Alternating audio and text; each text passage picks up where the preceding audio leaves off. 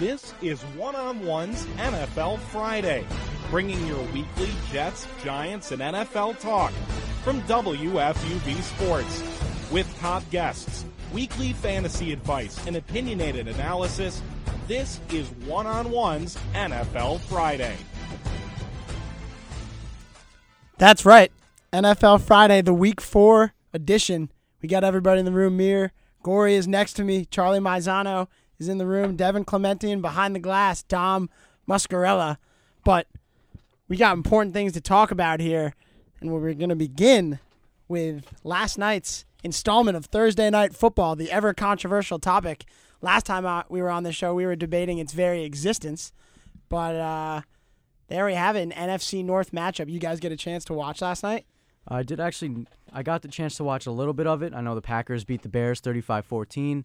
The Bears a little shaky in the first half, but we'll go through it completely as we go through in the show. Yeah, and the color rush.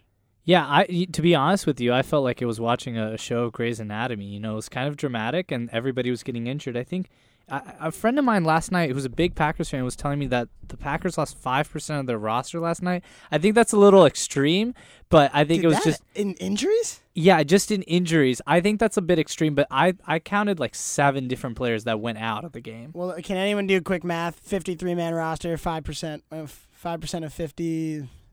Quick math. All right, no one can do quick math. So there are quite a few injuries, but NFC North, it's always interesting. It always is a seemingly competitive division, but I didn't get the feeling that last night's game was too competitive.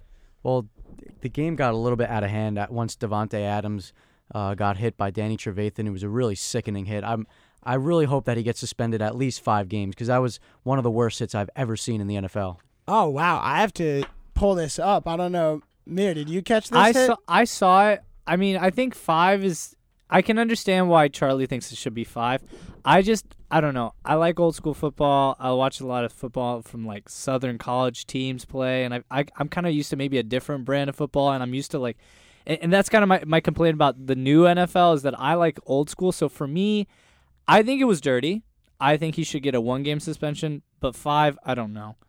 I think that's a little much for me, but I can understand why in the CTE era of the NFL there should be like a steep punishment. It's a worthy discussion. We know Vontaze Burfict is undergoing a pretty heavy suspension right now. He's perpetually suspended. Yeah, I mean that's a guy with a reputation. I'm not sure Danny Trevathan, because reputation, they didn't take that into account with suspensions. If you read the league's statement when Burfict got suspended, they fully say that, a part of this is the fact that your history is a vicious hitter. So they take into account who you are. If Burfict got 4 games or 5 games for his suspension, I can't imagine what they're going to give Danny Trevathan. Exactly, but to me, Burfict's suspension was a little extreme. So I think that Trevathan's maybe they're going to kind of scale it back a little bit and make it about more... I would say more even to Burfict, but to me, Burfict is the classic player that's the opposite of Marshawn Lynch. Instead of I'm here not to get fined, he's here to get fined. I mean, he's consistently getting fined, consistently being suspended. That's a player who should be suspended 8 games. And I was a big fan of his in college. I remember him taking out a lot of USC quarterbacks, and I don't want to necessarily give away that I was excited to see that, but then again, I'm not going to also say that I wasn't. I just really like his style of play, but it's a new era, and he needs to understand that, and I just wonder if the locker room, the coaching keeps Burfict from understanding that, and I wonder if the Packers have a similar issue. Yeah, I don't know how that one got by me. I just pulled it up, saw the hit. I do think he'll get a suspension for that 100%. The amount of time, we'll have to see. But one other thing I want to talk about from the game is the whole time I was just wishing that the Bears would put in Mitchell Trubisky. I mean, regardless of how you feel about him, and I'd be interested to hear what you guys think about him being the number 1 overall pick in the draft, playing number 2. Excuse me. Only played 13 games at North Carolina. Pretty insane, but I wanted him to go in the whole time. Well, I know the Bears, they came into the season knowing they weren't going to be competitive, and Mike Glennon just looked awful last night. Yeah, Glennon is terrible. He had 2 fumbles, he had 2 picks, and both picks were balls that sailed over the receivers. They were nowhere near the ball, and he just decided to throw the ball like it was nothing away. Oh, just throw it away, Throwing like it's hot. Exactly. And I just want to add that if you watched Trubisky in the preseason, he put together his brief tape in the league right now. He looked like Aaron Rodgers in the preseason. He has some there were some GIFs going around Twitter. If you follow the right accounts, I'm always on like football accounts and stuff, and there were some GIFs going around of literally just of the throws he made, and he was really showcasing his arm. So, I don't know if you guys saw this morning Bleacher Report posting a picture of Glennon as a server at a restaurant, giving the footballs, the interceptions to the Packers, to Aaron Rodgers specifically. And, to me, that was the iconic image of what this game was. But, when I see a player like Trubisky, and I cover college, and I'm really into college football, and I cover college football, and I see an ACC team with a star quarterback, I'm a little hesitant. But then again, tonight I'm going to be picking Virginia Tech over Clemson with their rookie quarterback. So I shouldn't be totally disparaging ACC, but not trying to get too sidetracked. But the point is, an ACC quarterback who only had 13 starts looks like Aaron Rodgers in the preseason. I think he's not going to look really that good in the regular season to me. I think that's a little bit, he was in the right situation at the right time in those games. I mean, he has the tools, but I don't really see him being that, impact rookie like Dak Prescott was last year. Well, no matter what, he still was a number 2 overall pick, and the Bears are not a good team. Mike Glennon is not the option. You're definitely not going to go to Mark Sanchez, so I think it's time, at least maybe give it another week for Mike Glennon, just, because you gave him so much money. But after that, I think you got to give Mitchell Trubisky a shot. Yeah, I mean, unfortunately, I think this is what we were talking about last time I was on the show, but it brings up the concept of tanking. And this was a legitimate conversation I was having with a friend last night, is why is the logic of keeping Glennon in? And of course my friend says, well, they paid him a bunch of money. But, there's something to be said about that. But he also said they want a draft pick to complement, a new quarterback. Is there anything to that? Is there anything to losing games? I don't think it makes sense to tank in the NFL. The fandom that citizens portray at games is too extreme for teams to be bad for more than 3 years, unless if you're specific franchises. But then it's the fault of the owners. And then on top of that, this draft class, it appears to be very heavy on quarterback. But if you've really watched Sam Darnold, and I'm retracting my earlier statements of how great Sam Darnold looked, he needs to come back for another year. Rosen looks like the next Jay Cutler, to be honest with you. So these aren't players that are really surefire like an Andrew Luck. So if there was the case that you would tank for 1 year, this is not the year. You also aren't the Colts, and you have Peyton Manning on retainer. And then second of all, to me, I don't mind playing Trubisky, but the reason why I think Glennon is in is just to protect Trubisky. This guy looked great in the preseason. What if he starts out badly in the regular season, that he loses his confidence? This is a guy who's only played 13 games in college. He's never really faced a lot of adversity. If you've watched those North Carolina games, he was always up big a lot of the times. So this guy needs more maturing, I think, as a football player, not just as a quarterback. But look at the Browns. They had Brock Osweiler to be, the safe bet, for Deshaun Kaiser, and now Deshaun Kaiser is started week 1. Now he's their quarterback, and I know they're 0-3, but Deshaun Kaiser is the man in Cleveland. No, Kaiser is in just because they have to play him. They brought Brock Osweiler in just to get a second-round pick, and that's why they got rid of him. But they still had Osweiler. I mean, but they weren't going to give him a shot to play. They weren't going to keep him because they wanted Kaiser to be in at least just to get him some chances, because they at least want to see what they have, because this is a player who at the beginning of the last college season, he looked like he could have been a top 5 pick, then had a bad year at Notre Dame. People blamed Brian Kelly, and then it came out that, really Kaiser is kind of who he is, and that's what he's showing right now at the Browns. All right, well, I don't know how we got into Kaiser on the Browns, but the Browns are always meaningless discussion on the court. No, I'm kidding. Anyway, we have a lot more to talk about. We're going to talk about the New York Football Giants, who are in a bit of a predicament, quite honestly. But first, we got Devin Clementi for a fantasy installment. Who are some of the safest bets in fantasy this week? Here are the players our expert thinks you must start if you're looking to win your matchup. One guy I'm definitely starting this week is Jimmy Graham. Doug Baldwin's dealing with a groin injury this week, and it's looking like he's not going to end up suiting up this weekend. With him gone, Jimmy Graham immediately becomes the number one option on this offense. He's been outside the top 20 tight ends so far this year, and he dealt with an ankle injury early on, but he put on a nice showing last week. And as the number one option, I'm one of the premier red zone options in the league. I see him feasting on this week, Colts D. The next guy I'm starting is Joe Mixon. He had high expectations coming into the season, but with the Bengals' offense looking horrible in the first 2 games, those hopes were quickly going away. But now with Bill Lazor as the new offensive coordinator, I see Mixon as becoming the clear feature back in this offense, and I really expect him to have his first breakout game this week in a blowout in Cleveland. The last guys I'm starting this week are Redskin tight ends. Terrell Pryor struggled out of the gate so far, and while I do expect that to change, I don't think it's going to be this week. KC's got a great defense, despite the absence of Eric Berry, and if Pryor ends up drawing Marcus Peters, I don't expect that to end well for him. I do expect, however, for this game to be a shootout and for Cousins to rely heavily on his tight ends, just as he's proven to do throughout his career. So if you own Jordan Reed, obviously start him, but also go pick up Verdon Davis immediately, because if he sits out, Davis will absorb all those points. Bunch of picks I like there. Joe Mixon, I think that's a really interesting point, Devin. I'm waiting on his breakout game, and I think it's really interesting you point to the offensive coordinator change that could spark that. Yeah, so last week, Mixon really outplayed Hill and Bernard, got way more snaps than them, and I think he actually was the only one to even go on the field in the fourth quarter. So I think that now that they're shifting more to short passes, that they're looking to hand the ball off more, he's just more explosive than the other two, and I think he's going to be the clear feature back in that offense. All right, well, thank you, Devin. We're going to get back to you a little later on in the show, and Joe Mixon, a guy who I think is super talented, just waiting on him to get it going, really.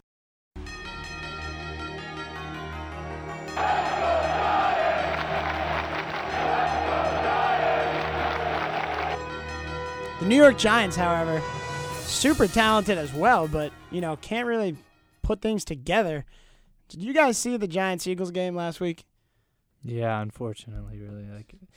I'm a big Sooners fan. I'm really happy at how my teams are doing. Russ just signed his contract, and yet the one team that I'm rooting for that usually at least gives me some hope for a good season, the Giants, they look bad. They look really bad, and they look like it's almost like a dejected vibe.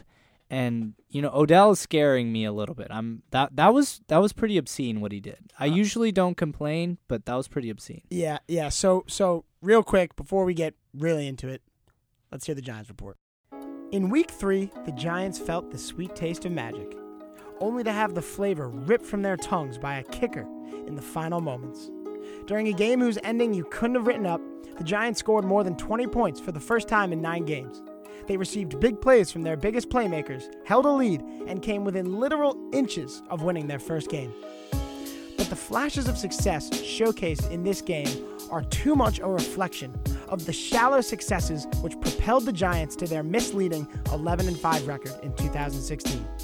Specifically, the Giants can rely on splash plays from superstars Odell Beckham and Landon Collins all they want. Both of them had game-altering plays in the second half of the Philly game. But this reliance is indicative of, and likely a result of, overall poor play and structure all across the roster. Put it this way, Odell and the aforementioned Collins arguably won 4 games for New York single-handedly last season. By taking slants to the house in key moments at home versus Baltimore and Dallas, and at Cleveland with 2 decisive and quick touchdowns in a narrow victory, Odell won 3 by himself. And on the other side of the ball, Landon Collins likely won the game in London for Big Blue when they faced the Rams and he took an interception 40-plus yards to the house in a 17-10 win. The fact of the matter is, while these plays are to be expected and are inherent to the game of football, so too are long, sustained, physical, clock-killing drives of offensive variety, which the Giants have simply lacked in their past 10 games. They got the ball rolling on Sunday, but have next to zero chance of survival in the race to the playoffs later this season if they can't keep it going, and continue to improve this week against the Bucs in Tampa. With their backs against the wall, the Giants must rise to the occasion on the road this week and get their first win of the season. Covering the Giants, I'm Tommy Aldrich, WFUV Sports.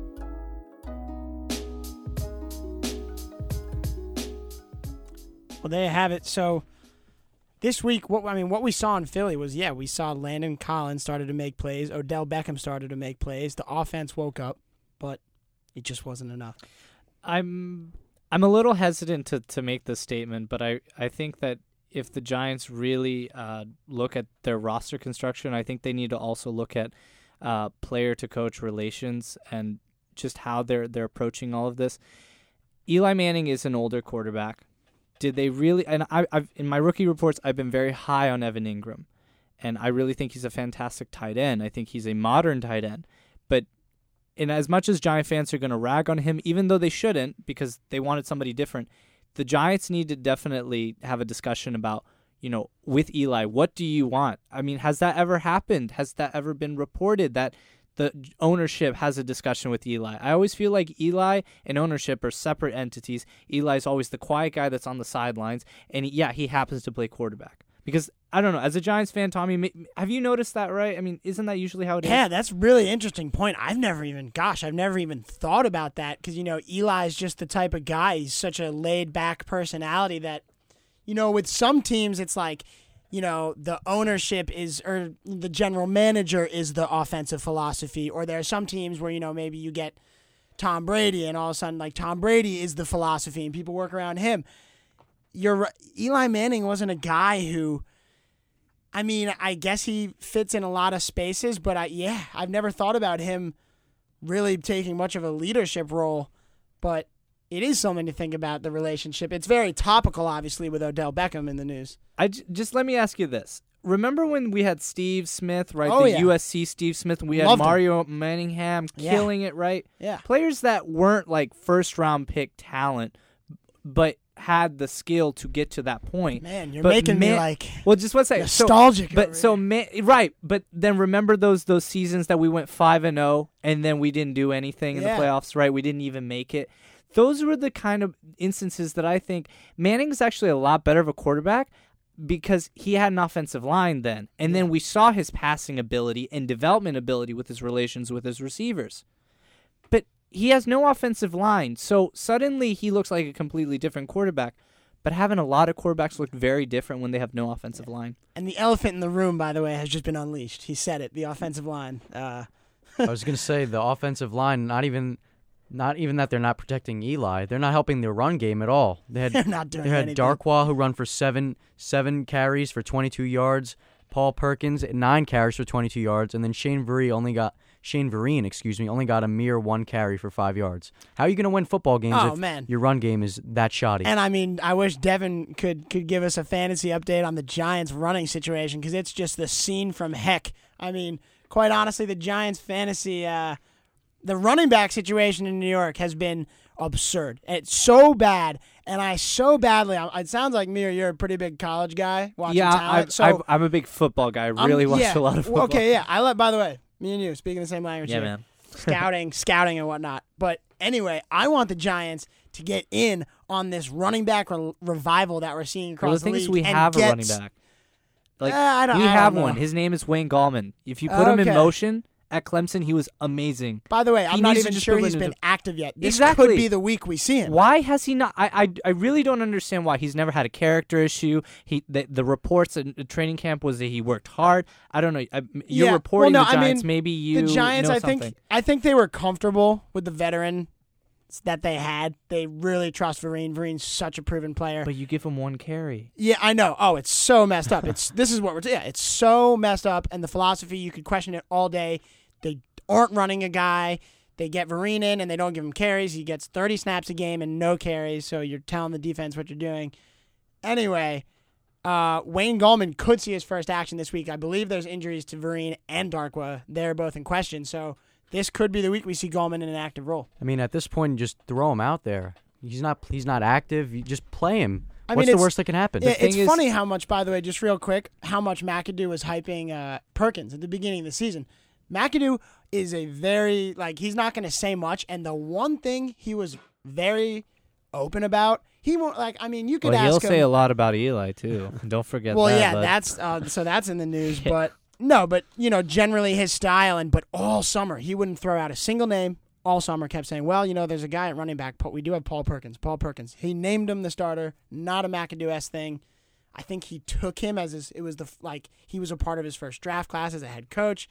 And it's just like, bleh, it's just garbage. I don't know. Is it the offensive line? Is it Perkins? I don't know. I don't know if Mir would like this, but Adrian Peterson was available this offseason. Nah, I don't think that's the right. He's not doing anything with the Saints. Yeah. All right. I mean, he's not the Adrian Peterson from 5-10 years ago, but still, I mean, he could have been a big quick factor fixes for of the all. Giants If the offense. Giants were doing quick fixes though, which they were this offseason, I don't think Adrian Peterson is the best quick fix. I think Brandon Marshall's a better quick fix at this point than Adrian Peterson is.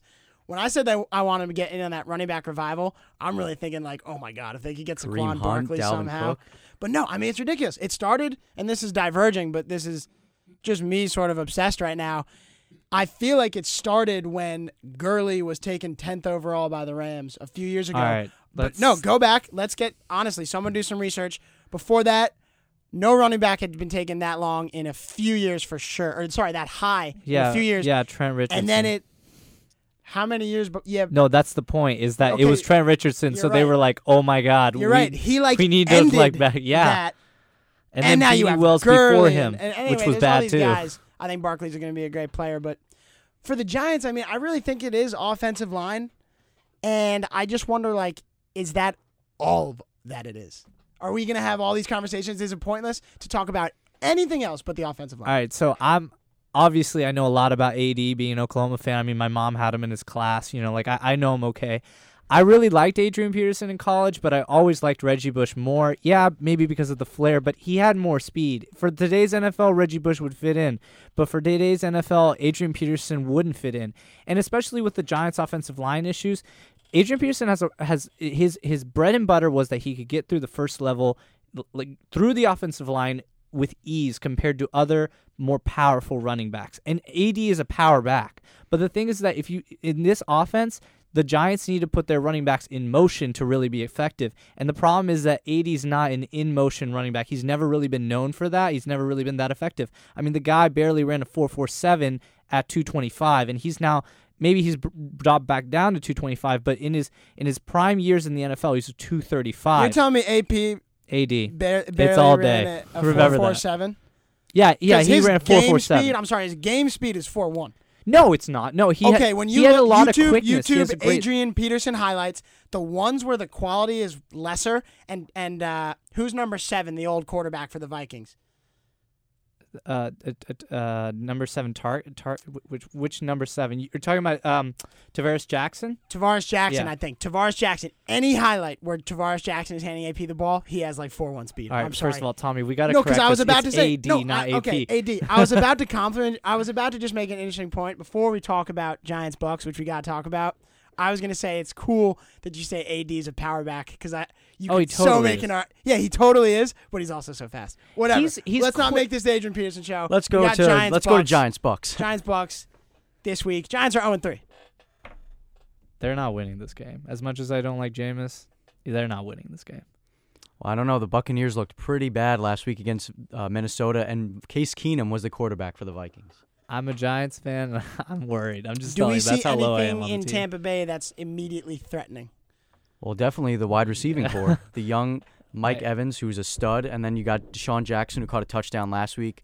I think their receivers are going to go off against the Giants secondary, especially on Eli Apple. Also, the tight end. I'm blanking on the name right now. O.J. Howard. He hasn't really done much to start the season. But I though. think this is. You also have Cameron Brate, who's not like a horrible player behind him, I think. But yeah, I mean, I'm actually worried about it because also Gerald McCoy has been called out a little bit this past week, and another Oklahoma guy who's I think is gonna light it up this week. Maybe not statistically, but he's gonna come at Eli. I'm sure we'll feel. And with such a impact. weak offensive line, this is the perfect chance for Gerald to like.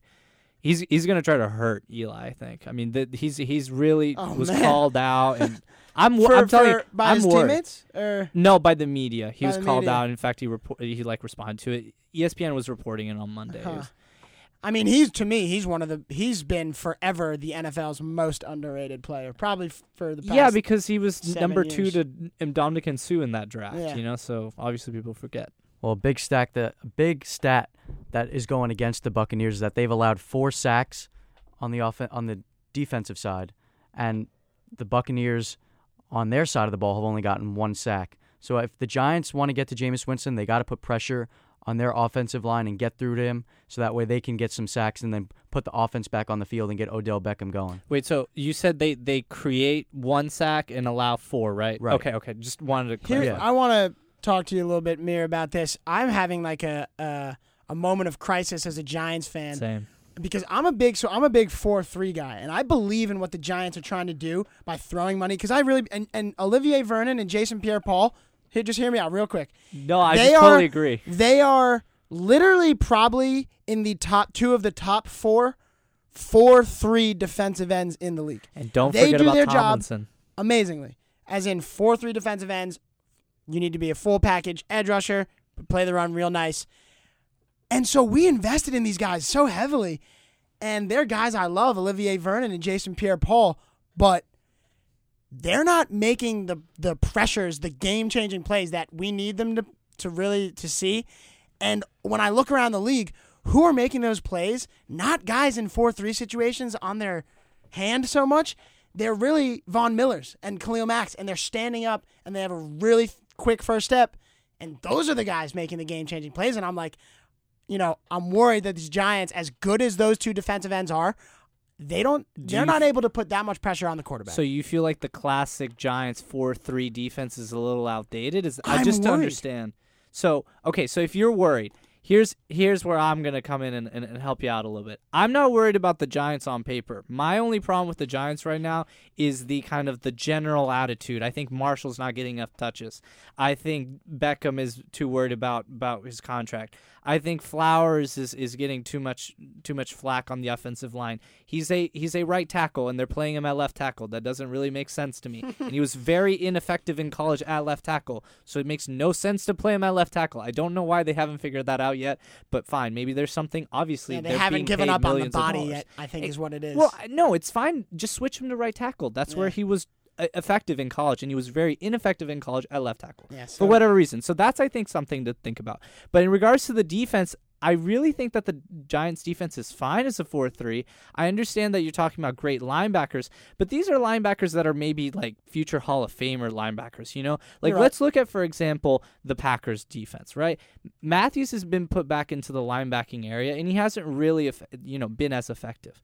My main point on the Giants D is that they got Tomlinson in the 3rd round or 2nd round, if I'm remembering correctly, and I think he's a future player. I just think that they're not putting enough pressure because they're not getting enough support from the offense. So they're always on the field, and these big guys are getting worn down. That's true. You're right. Your pass rushers definitely got to be fresh. Well, that'll do it for the Giants. Up next, we got to talk about the other New York team, the Jets. But we have fantasy first. Predicting this week's fantasy duds is just as important as picking this week's fantasy studs. Here's who our expert thinks you should sit this week. So the first guy I'm concerned about is David Carr. I love Carr as a player. I think he's a great quarterback. He was an MVP candidate last year, but he looked lost last week when getting pressure. And if you think back to the start of his career, his line has always been phenomenal for him. So getting pressure is kind of a foreign thing for David Carr. And I don't like how that bodes for this week against the Broncos defense that could be the best in the league. He's a very good quarterback who should be all right long term, but I'm sitting him this week. The next guy is Amari Cooper. Without Derek Carr at his best, I don't see how Cooper is being his best either, especially with his habit of dropping balls. You can't drop balls against Talib or Harris. That secondary is just way too good, and I'm also sitting Cooper this week in addition to Derek Carr. The last guy I'm sitting is T.Y. Hilton. The Colts offense looked good last week against the Cleveland Browns. Going up against that vaunted Seattle D with Jacoby Brissett at the helm, I'm definitely tempering expectations for a player that's extremely boom or bust. And Tommy, you asked me about Giants running backs fantasy-wise for the rest of the season. My advice would be they shouldn't even be on your team. Well, I'm glad you told me, because I'm gonna cut some players now, and I think some other people should too. So I got a quick question before we go to the Jets segment. How do you think Todd Gurley will do this week against the Cowboys? I think he's going to be just fine. That defense, their front seven is actually pretty good. Sean Lee, I think he's playing this week. He should be good. But the thing with Gurley is volume. They've added him into the passing game this year. He's just a ridiculous runner between the tackles. He's got speed, and they got him at the goal line 5 times last week. So, I mean, I think he's going to score touchdowns. I think he's going to get a ton of volume. I think he's going to put up points. Because I think this is a pretty big boom or bust for the Rams. I mean, they're 2-1. They're leading the division. If Gurley wants to get going and he wants the Rams to get going, he has to be good, and the Rams have to somehow upset the Cowboys in Dallas this week. Absolutely. And I think that they're going to rely on him a lot to do that because he's their playmaker. So we're talking about the Jets, obviously. Jets. Jets.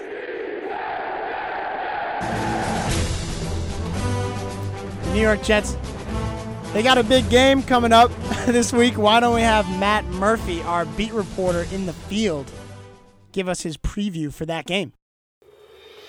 It was a great home opener for the New York Jets on Sunday. A 26 win over the Miami Dolphins. Devontae Parker's garbage time score helped my fantasy team, but ruined the Jets' shutout as time expired. It's worth noting that the Jets locked arms on the sideline during the playing of the national anthem, and acting team owner Christopher Johnson joined the effort, standing between quarterback Josh McCown and rookie safety Jamal Adams. On the field, it was sloppy in terms of early penalties on both sides, but Adams and the Jets' defense really fed off the crowd. Not a packed house, but the Jet fans that were there got loud, so much so that the Jay Cutler-led Miami offense had multiple false starts on the same third down try in the first quarter. The Jets offense took what the Dolphins' D gave them, highlighted by a 69-yard touchdown pass to Robbie Anderson late in the second quarter. The New York Jets controlled the game, and now the 0-16 talk can be put to rest. Here's head coach Todd Bowles. Well, we're trying to win anyway. Like I said, we block all that stuff out. That has nothing to do with our motivation to win. We're trying to win ball games because we want to get to the Super Bowl, not because we want to prove people wrong. It's extra motivation, but, we're competitive and we don't compete every week. This week presents another winnable home matchup, the Jacksonville Jaguars. I'll take the Jets to win 24-21, but I don't feel great about it. Jacksonville's coming off a 44-7 thumping of the Baltimore Ravens, but that game was played in London. A long trip home, and Blake Bortles doesn't normally toss 4 touchdowns with no picks on this side of the pond. The Cleveland Browns are up next after the Jags, so I'll leave you with this. The Jets could possibly be 3-2 heading into a Week 6 game against the New England Patriots. Wouldn't that be something? Covering the...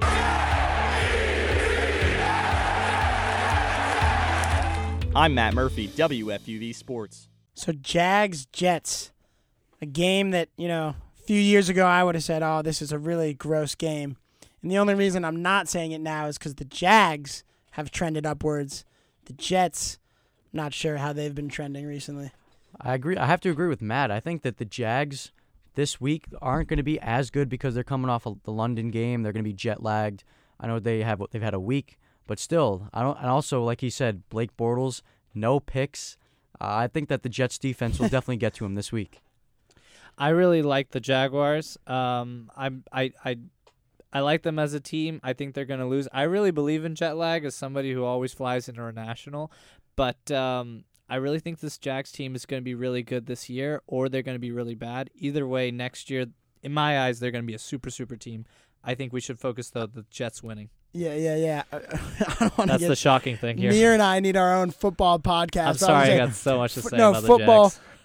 Football guys like us think the Jags are going to just explode at any moment because there's so much talent. Imagine if they get Derwin James. But, yeah, so the Jets, I was talking to Matt this week, and he said that the rookie safeties really have been a strength of this defense. And, yeah, not instead of being rookies and questionable, they've actually been a strength, he claims. Marcus May is ridiculously good.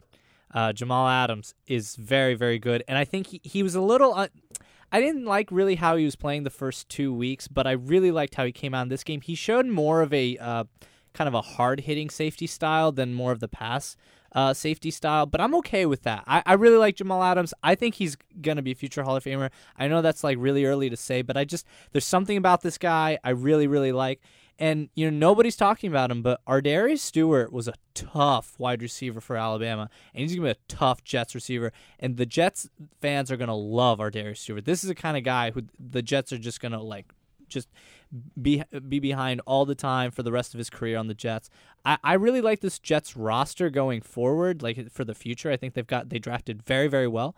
I just think that that they're going through the growing pains of of being the Jets, and I'm sorry to say that, Dominic and Charlie, I feel bad. But well, I mean, I think they got to get Ardarius Stewart more involved. He only had one catch for 24 yards, and it was a diving catch, really nice play. And then after that, McCown didn't throw the ball to him at all. Yeah, isn't it great? I know you're a Jets fan, but isn't it great how scrappy he is? He really goes the extra yard just to get that catch. I think he's absolutely fantastic. And well, offensively, McCown has shown why, he's the guy who you get when you're in that mode. And I'm sure he thinks he's a little better than just being that role guy. But, I mean, what have you seen from him so far? Well, I know last week he had no interceptions, and he played phenomenally. He had that Hail Mary touchdown to Robbie Anderson. He gave it to him on the run. It was just a beautifully placed throw, and McCown looked really good last week. I hope that for the Jets' sake that they don't keep winning, because I want them to get a high draft pick. But we'll see. We'll have to see. Yeah, I mean, how badly did the Jets need McCown, Them without McCown, it's like he is the glue holding this roster together. I thoughts on McCown as a potentially beyond transitional quarterback? Is it possible? No, it's not. But I mean, I think it's a very good thing that they got him. I really think it saved their fans. Yeah, I think it saved committing suicide almost. Just watching, saved their pass. dignity, if anything. Because I mean, Bryce Petty. I watched him when he was at Baylor. He wasn't really that good even then. And then obviously, I'm blanking on the other Hackenberg, right? Yeah, he needs to play. Yeah. This is a guy who really has all the talent in the world. I mean, what the heck? Why is he not developing? Why has he not been great since his freshman year? I mean, I don't think O'Brien is really that amazing of a coach to make a guy look like a number one pick, and then the guy that doesn't even look like an NFL quarterback. I think something's wrong there, and he maybe needs a change of scenery. Maybe he needs to go to the Saints and get some reps behind Drew Brees or something. Yeah, but at the same time, we don't know. I know he's looked terrible in practice and he's looked terrible in the preseason, but how are we going to know how he's going to be in the future if he hasn't even played a regular season No, snap? I'm saying play him. Let him get on the field. I'm agreeing with you. He definitely needs to be playing. My God, what? Tim Tebow looked terrible in practice, and he won a playoff game. I know people hate Tim Tebow, but I always said, hey man, the guy won. That is the point of the game. It doesn't look sexy, but he wins, right? So that's all that matters at the end of the day. Yeah, it's weird. The Giants and Jets, they're both just in weird situations right now. The Giants, you feel like they're a team that has the potential to do stuff this year, but they're the Jets don't. Almost kind of out of it at 0-3. And the Jets don't have any potential to do anything this year, but they're kind of playing better than the Giants and have wins on the record. So if you're a Jets fan, you're watching the football as a Giants fan, and each game is just filled with so much hope, and you just hope because the potential's so high. I watching the Jets, you're more scouting for the future, really. That's just kind of how it is. See, my fear for the Giants was when my friends were asking me at the beginning in August, what are your picks? I said, okay, I'm going to make two picks. One, if the Giants miss the playoffs, and one, that the Giants are going to win the Super Bowl, because they're that kind of team. Yeah. That's why I keep mentioning it's a personality thing. It's something's going on with the chemistry. This team is too good to be this bad. And the Jets, they're playing like a team that believes in themselves. They know everybody doesn't believe in them, and that's what always happens. When you really don't believe in a team, they do a little better than you expect. But now if the Jets, like Matt said, in Week 6 go against New England 3-2, I mean, that just looks really – I guess it looks good for the team. Yeah, they're finally competing. But I don't think the fans will be happy knowing that, they're probably not going to make the playoffs anyway, and they're going to already have 3 wins, and then you're going to go up against the Patriots and probably go down 3-3 when you could have been at least 1-5 at that point. But Charlie, let me ask you this. I mean, all right, maybe it's just because I have this opinion on Darnold that I really don't think he should leave. I don't know if it's Darnold or just any other quarterback. Rosen they need a new is quarterback. Rosen is going to be that classic Jets quarterback that's going to make you think he's great and then he's going to be terrible because he puts you into games with his touchdowns and he takes you out of the games with those interceptions. Look at what he did last week. I mean, he threw 4 interceptions and 4 touchdowns. He's that kind of quarterback. Look at the Dolphins this past week. The first 2 weeks of the season, the Dolphins looked amazing, and then then last week they looked terrible with Jay Cutler. And, well, I was going to say they don't necessarily need to go out and get that quarterback that early. But I'm saying you don't need to be that high in the draft. Do we want to play this much into the future, or are we going to talk about the fact that I think this week could be a serious sleeper week for the Patriots? You know, they're at home. They're probably sorry to completely interrupt that conversation, but I can't talk about quarterbacks of the future every single time I talk about the Jets. It's really kind of unfortunate. The Jets are sort of unfortunate. Haha, just kidding. Anyway, why don't we get to fantasy sleepers before we do our final pick'em for the week? Nailing sleeper picks is a surefire way to get your team a victory. Here are some players that fantasy owners are currently overlooking. I mentioned earlier how it's not looking good for Baldwin this weekend. Behind him is Paul Richardson, who's finished with at least 9.9 PPR points each of the past 3 weeks, including touchdowns in each of the last 2 weeks. Operating as the number 1 receiver this week without Doug, I could see him getting a nice point total against a very poor Colts defense. Especially if you're a Baldwin owner without a viable replacement on your bench, go out and get Richardson. The next guy is Tyrod Taylor. I think Tyrod Taylor could be the most underrated quarterback in fantasy. The guy just puts up points through the air and on the ground, and dual-threat QBs are always valuable in fantasy. The Falcons, who Taylor's facing this week, are giving up over 9 yards per scramble on the season, so in a game that projects to be a shootout, I could easily see Taylor as a top 10 quarterback this week. The final pick as a sleeper is the Lions' defense special teams. The Vikings' offense exploded last week against an injured Bucs defense, but I expect them to come back down to earth this week without Sam Bradford once again. The Lions' defense and special teams has been a very sneaky fantasy asset this year and has been the number 1 scoring defense despite playing the Falcons last week, who I think are the best offense in the league. They've even scored a touchdown in each game they've played so far this year, so while there's obviously going to be some regression in that department, there's something to be said about a squad with that much explosiveness. I know you talked about the Bucs defense. They're playing the Giants this week, 0-3. What can we expect from the Bucs defense when the Giants come to town? You know, I mentioned how they're injured, and I don't know. They looked really bad last week. I don't think that the Vikings are that good. Stephon Diggs is very good. Dalvin Cook is very good. But Case Keenum is not that good. And I think that when you have Eli Manning, who is a huge upgrade over Case Keenum, obviously the offensive line isn't that good, but I think that Eli has a real shot to pick apart this defense. Well, I'm asking because the Buccaneers defense exploded in week 2. Right. So, I mean, hopefully for their sake, they can make some noise against the Giants. Well, they lost some guys. I don't think Vernon Hargreaves is a very good D-back at all. And I think that Odell is going to be able to take over this game. And I think Eli is going to be able to pick apart that defense. Yeah, I, for one, am happy that the Giants picked Eli Apple over Vernon Hargreaves in the draft. Because, to me, I'm not sure you can justify taking a non-prototypical cornerback that early in the top 10, as in 5'10", 185 pounds. I agree. The guys you take in the first round in the top 10 are Eli Apple, 6'1", 4'4", around 200. Anyway, that's a point for another time. We have a fun installment now, the Pick'ems. Let's look into the crystal ball for some weekly NFL predictions. Oh, yeah, so we'll start off with the Saints game. And we have New Orleans at Miami. We'll go around the room. It's in London, but I think that the Saints are going to come out and win this game. Saints. All right, I'm going to go with the Saints, too. That's the 3 of us. I'm going to go Saints this week as well. Okay, we got Devin in this. Good. So, next game, Detroit Lions at Minnesota Vikings. I think I'm going to go with the Lions in this one. Matt Stafford's playing really good, and I think that they're going to come out and destroy the Vikings.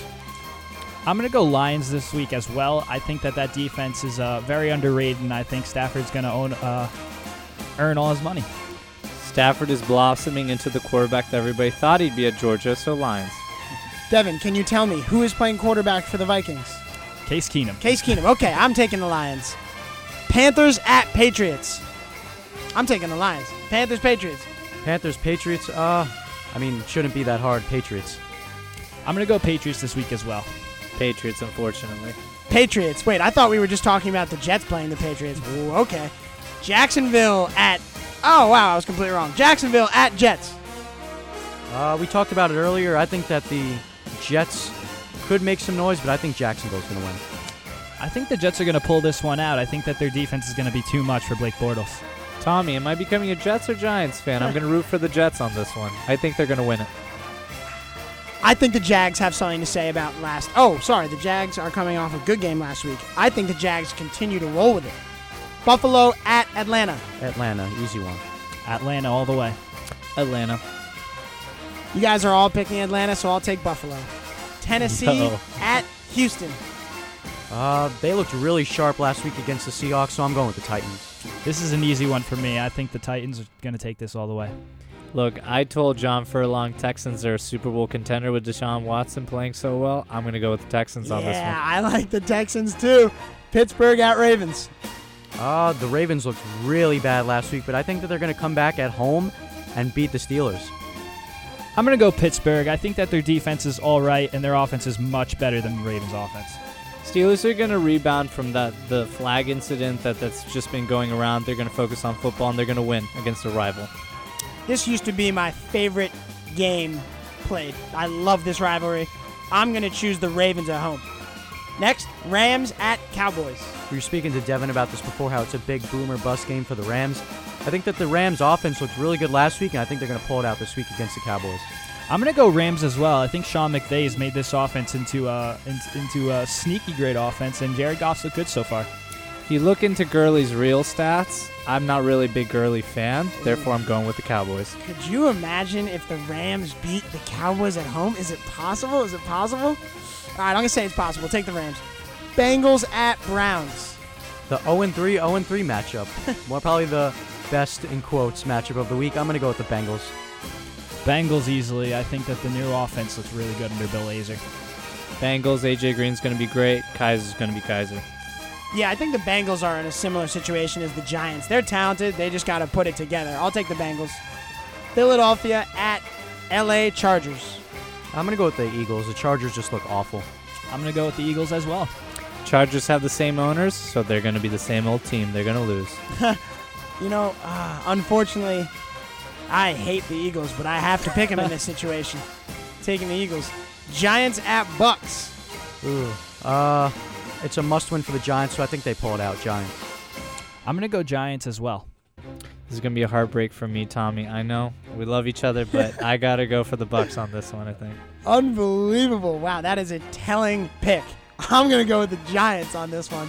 49ers at Cardinals. I'm going to go with the Cardinals. Larry Fitzgerald had a great game last week, and I think that him and Carson Palmer connect for a lot of touchdowns this week. Cardinals as well. Cardinals. Yeah, I'll take the Cardinals too. How about Raiders at Broncos? Raiders looked really bad in Washington, but I think they bounce back and win this one. I think this is going to be a great game. It's going to be exciting, but I also think that the Raiders are going to bounce back. That O-line is too good to look like that. Carr's a good quarterback, not good as last year. Broncos win. Yeah, I think everyone's a little confused at what happened to the Raiders last week on primetime television. Everyone expecting them to be a little better. I'm expecting them to be better. This is a really good game. I'm going to take the Raiders away. Colts at Seahawks. We don't even have to ask. It's going to be the Seahawks. Easiest game of the week, Seattle. I'm going to think it's a lot closer than people think, but I'm going to go with the Seahawks. Devin, you said easiest game of the week. I think this could be truly the easiest game pick of all time. There isn't a better, more advantageous situation than to play the Seahawks at home for them. And I haven't seen a roster as poorly constructed as the Colts in a minute. There's no Andrew Luck either, so. And there's no Andrew Luck. Redskins at Chiefs on Monday night. This is going to be a really good game, in my opinion. I think that the Chiefs will pull it out. I agree. This is a great game, but I'm going to go Redskins here. I think that Kirk Cousins looked really good last week, and I think he's going to turn it on. Kareem Hunt was looking like Jamal Charles, and Tyreek Hill looks like Deshaun Jackson, so Chiefs. I have to agree with what was just said. The playmakers on the Chiefs are insane. I'm going with the Chiefs at home. Wow, that was really cool. That was really cool. Anyway, that was I think that would be the best ending that we could possibly do to this show, the timing of that. But anyway, now let's do a little bit of a real wrap. Thank you to Dom Muscarello behind the glass, Charlie Maisano on the B-host, Devin Clementi with Fantasy, and Mir Ghouri here to really talk some football analytics. We had a good time on week 4 of this special edition. We'll see you next time.